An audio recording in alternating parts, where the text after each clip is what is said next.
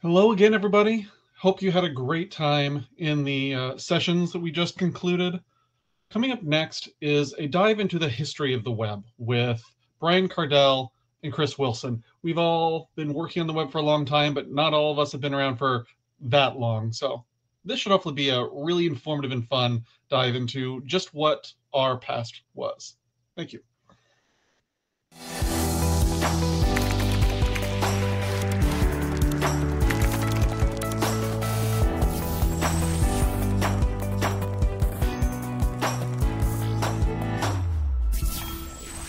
All right, hi. This is the third Blink On Web History Talk. It's actually the fourth Web History Talk in a way, though, because the first one was a long form like lecture style talk that was given at Chrome University by Chris Wilson.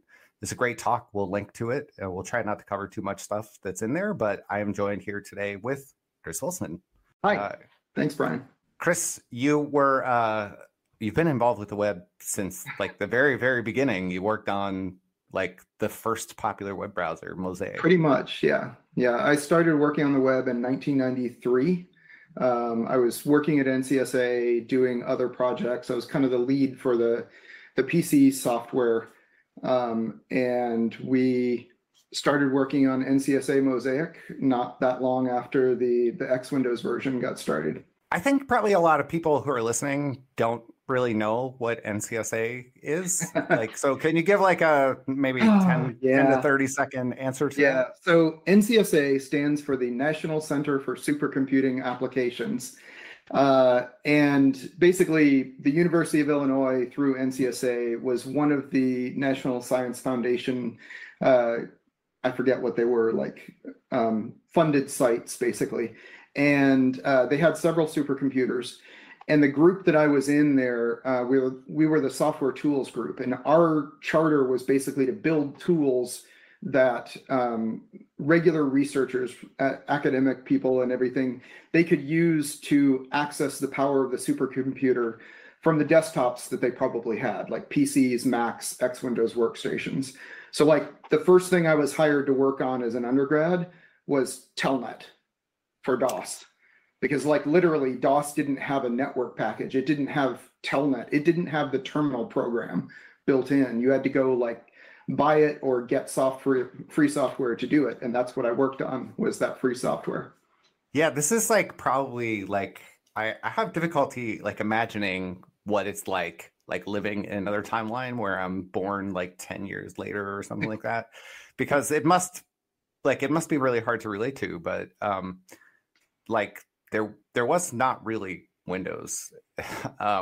Not really. I mean, at that point we had like Windows 3.11 was the Windows for Workgroups was the current version. And I mean, the key here was like you still, even in Windows, until Windows 95, you did not have a TCP IP package built into Windows. So like, you know, the next project that I worked on, or one of the projects that I worked on before Mosaic, was Telnet for Windows. And we had to port the entire network package, like literally the device drivers for hardware network cards, in order to get it up and running. Like we didn't have a sockets library to build on. We wrote the sockets library.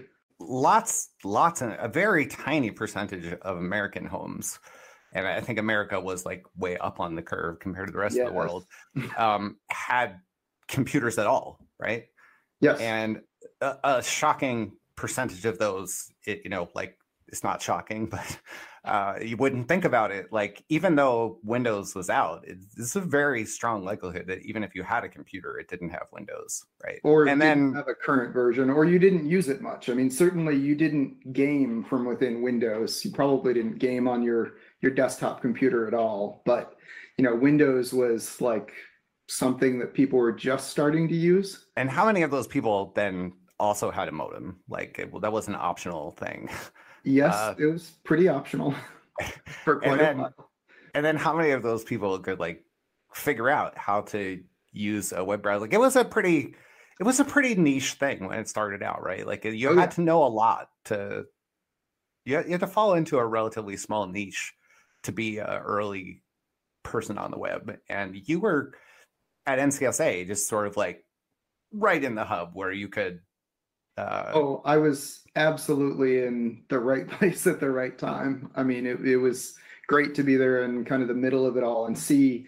I mean, I kind of grew into this whole network and internet and web at the not at the very beginning of the internet, but at the very beginning inflection point where you started getting content and other people connected. And that was when it really started getting interesting. And so what's really interesting is at that time, like the network protocols were like, there were a lot of them that were competing, and like it wasn't even unique, some of the things that the web did, right? So in 1991, Sir Tim Berners-Lee released his, he wasn't a sir yet, released his browser on NextStep, which was a really cool operating system that most people don't know. But it like, his idea was in a lot of ways like very simple and lesser than many other things that already existed. Like it had a lot of challenges, right? Oh yeah. I mean, I think he made some interesting choices in the underlying syntax and things like that. But he made the source as easy to understand as possible, as human readable and writable as possible, and realized very early on that hyperlinking was really the biggest, most important piece to the whole puzzle of getting people hooked in. And he made the software so easy to build that you could easily run a web server, you could easily run a web browser, and he didn't try to envision this is the piece of software everyone will use to access this thing. He set it up so that other people could go build that software too. Could you tell me like how closely could you have predicted that the web would be the thing that it is today back then? Like, did you imagine? I don't think any of us really imagined what the web would be today. Like this is so many layers removed from that. I think we all had a strong belief that it was a super useful tool. Like it was going to be an absolute game changer, like not even a game changer, a completely different game from then on in computing, because it opened up all of this accessibility of content, of information. And I went into this in my talk a little bit, but it's impossible to really understand how different the world was before that. I mean, like, even if you could see the potential for it, what's interesting about it is that the web was like very much an underdog in this, right? Like it was very, like I say, niche and sort of academic, and it didn't really have like the big business bets behind it. It didn't have like Gopher was like in the library systems at this point, like pretty much like every library that I went to was like on that. But you also had like High Time. There was a lot of buzz around High Time. Like High Time was going to be the real thing. That had like Ted Nelson involved in it, and I think Goldfarb. There were SGML ISO standards at that point. And it just looked like a lot of things about the web seemed like academic and a little bit almost like a cute toy because of the simplicity. I think it's the interesting bit is there was also this massive watershed that happened as bandwidth became more and more available and easier to come by, and memory and computing power became easier and cheaper and more common to come by. I mean, I ran across something the other day that was an old ad for a computer, the Raytheon 704, that was released the year I was born. And I mean, keep in mind, this is not like a personal computer. This is like a corporate level, $70,000 in today's dollars computer, and ran at 1 megahertz and had 8 kilobytes of memory in it. Nice. Total. Nice. And I mean, even if you think about when I was in college and when I was working at NCSA, the power that you could get out of the supercomputer at that point, I have that in my cell phone. I don't even have the latest and greatest cell phone, right? Like, but it's just the amount of memory, and we all watch streaming video today. And I remember a point in my career programming that there was this, it was going around basically like, oh, well, we can never get that many bits displayed on the video bus that fast. Like, we can't animate full screen video in full color because it's just too much bandwidth. Right. And it's like, well, wait a while, and those things will happen. And I think now we're at this inflection point of, well, what can we do with more power, or should we do? And hopefully we'll start answering that question more. So maybe some of the web's sort of initial weakness was actually a strength, because it allowed a lot of people to get in and help envision its future. Mm-hmm. Right.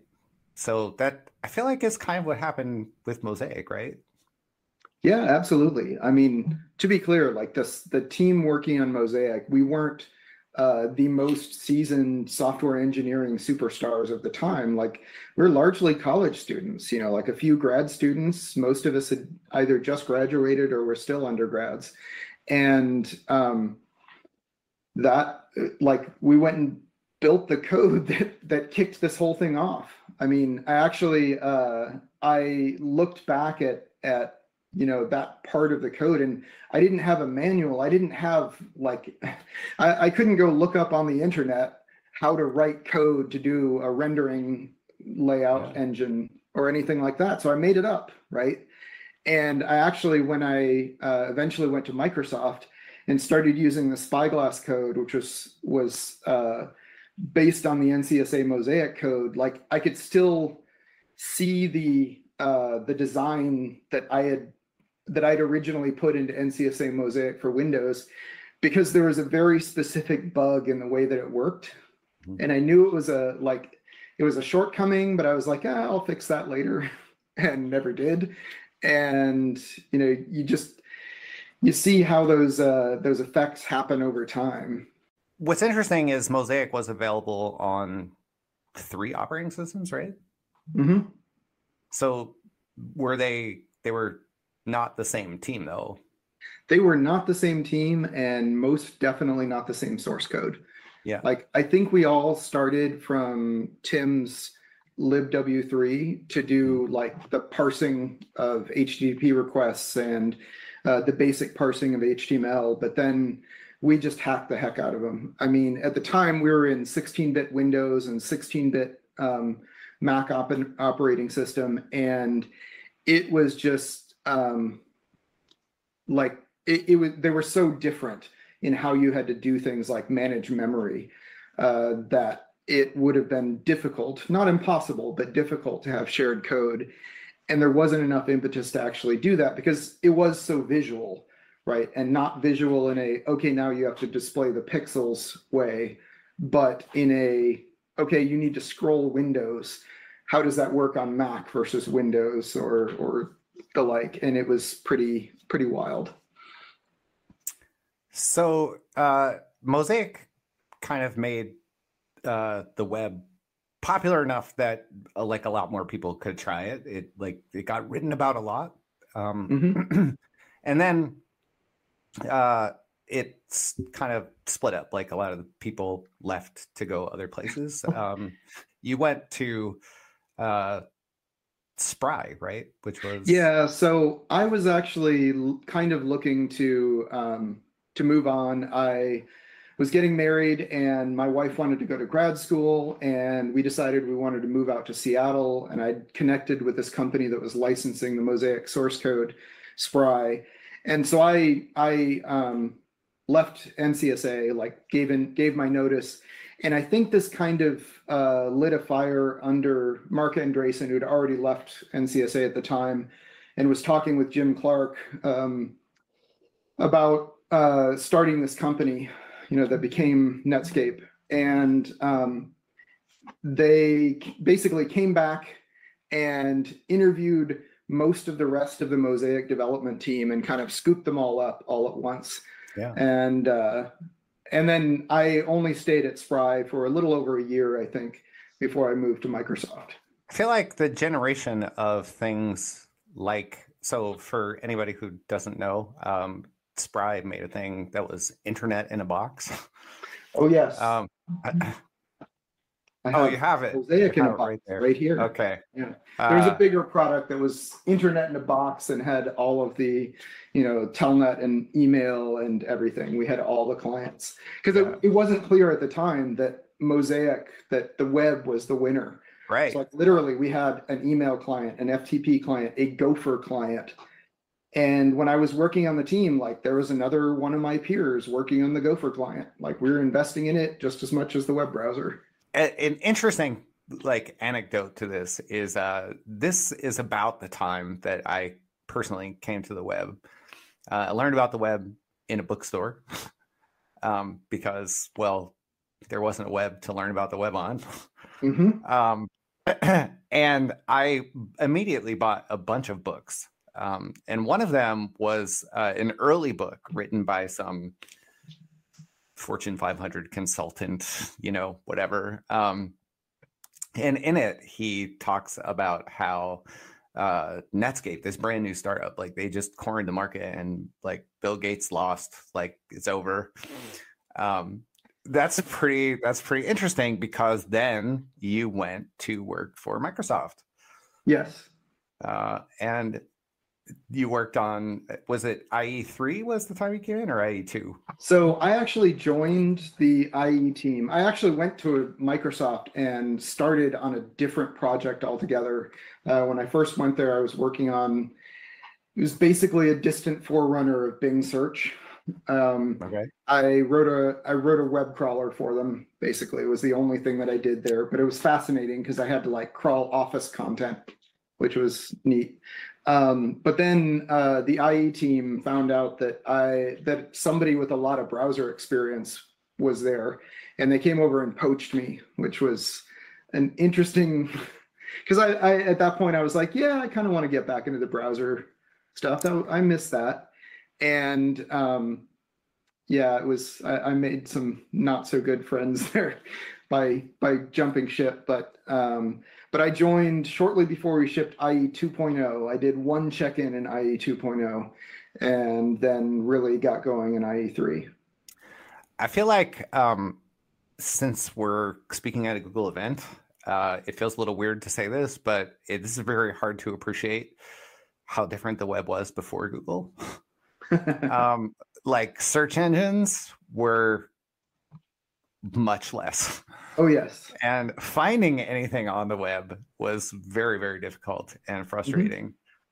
So a good example is actually the search engine that I was working on. We basically, we got the database, the index. We licensed it from Lycos, which was another early web search engine. And then Microsoft put the content on their own database backend because they thought their database was just that much better and people would use it more. And the interesting bit was we got a new copy of the database once a week. Wow. Do you remember it was only updated once a week? You'd have the search engines like Alta Vista, and there was we imagine you would have 47 input fields where you would be like, I know who the author is. And, it was very much like trying to apply library science somehow to. Pretty close. Yeah. But it was very interesting. That should do a whole podcast about that at some point or something. But so anyway, you went to Microsoft and many of your coworkers went to Netscape. And you made competing engines. Yes, I think part of that was, I had actually already made the commitment to move to Seattle at the time. And I liked living in Seattle once I was there. And when I left Spry, I really didn't Netscape was doing some interesting things, but there was definitely a strong attitude to them as well. And not one that I'd been super fond of when I worked with a lot of the same people. Not all of them, this isn't, a generic statement on people, but I kind of wanted to try something new, and that's kind of how I ended up at Microsoft. It was more, I was looking for a job and wanted to move on, and I think that it ended up being an interesting dichotomy because, like we were talking about this earlier, we were competing. Like our companies definitely were strongly competing, but the people who were working on this stuff, we were collaborating too. Like we were trying to build this platform together to some degree. And there was more positioning, I think, than there is today about, we would come up with some new feature and we would build it, and then we would ship it, and then we would propose it in a working group or something. And that's not the kind of thing that's okay to do today, certainly. I think we've gotten away from that, which is good. Yeah, that's an interesting thing that I actually wanted to ask you about was like, I think the browser wars was a thing. And for developers, like it was simultaneously really exciting and really, really frustrating. So like you could do amazing things as long as you only wanted to service one browser. Absolutely. And kind of actually either browser you could build amazing things with, really. You just would have to do it very, very differently. And you could do a little bit more over here than you could do over there on one thing, but not on the other thing. And it was unfun in a lot of ways. Yes. But IE6 was, at the time it was released, like undoubtedly the best browser. Yeah. It was hands down better. Before, trying to think, like early browsers before, it might have been before IE6, like there were no like dev tools. I think like Venkman on Mozilla was the first one I ever used. Yeah, I think that's definitely in the lead for real developer tools. Yeah. So browsers have like come a long way. They've gotten much more complex, and like somehow we did this like through standardization. And there's this interesting thing that's, like you said, we would say simultaneously, like, you are a veteran of the browser wars. Like we say the browser wars happened, and we say IE6 won the browser wars, right? But at the same time, it's almost like all of the people are fighting for the same thing, and they're really friendly too with each other, right? Usually, yeah. I think there's like a lot of camaraderie and like encouragement among. Absolutely. I mean, I think that the vast majority of people that I've worked with or worked in concert with from other companies, even when we're competitors, we largely want to see the web move forward, right? Like that's the shared goal. I mean, that's why I moved from Microsoft to Google, was because I felt like I could do more moving the web forward at Google than I could at Microsoft. And I think that there's a lot there's a lot to this analogy of a browser war, because to me, one of the biggest challenges with this war analogy is you just conquer everything, right? And the problem is really, and this is what happened with IE6, what do you do once you've conquered everything? And as I said, people are generally friendly and working toward the same things. I'm wondering, like, if, like, are there things that we learned along the way that have helped us get better at avoiding the winner-loser scenarios? And to this point, I would ask, there's an interesting tradition in browsers that involves cakes. Yeah. And I'm wondering if you could tell me a little bit about that. And maybe that's the answer, is we just send cakes. And yeah, just send cakes. Send cake, it can't go wrong. I mean, I think from very early days, there was a lot of, let's say, playfulness about the competition. I remember, I think it was IE3 release party. They held like a release event. It might have been IE4, but I think it was IE3. They held a release event down in Mountain View or the Bay Area somewhere. And as they had this giant IE logo that they'd created at the launch event, and some of the leadership of the team who were down there at the event, I was just, you know, lowly engineer on the team, thought it would be funny. They packed up this giant logo, you know, like 8 feet, 10 feet tall. I don't know how big it was, but it was bigger than a person. They loaded it onto the back of a flatbed in the middle of the night and took it over and dumped it on Mozilla's doorstep. And then, you know, there was all the news stories the next day. You know, Mozilla actually took it in good fun. It was funny, but this turned into, I think, this tradition of sending cakes every time a browser did a new release. And like, we got a cake when IE finally delivered IE7, we got a cake. The IE team started sending cakes to Firefox and the like. And obviously at some point this broke down. I mean, we ship a new version of Chrome once every few weeks now, it feels like. Chris, it's always fun to talk to you. I really like these topics, and you know, hope we can do more of them. It's always fun. Thanks for joining me. Thanks so much for having me.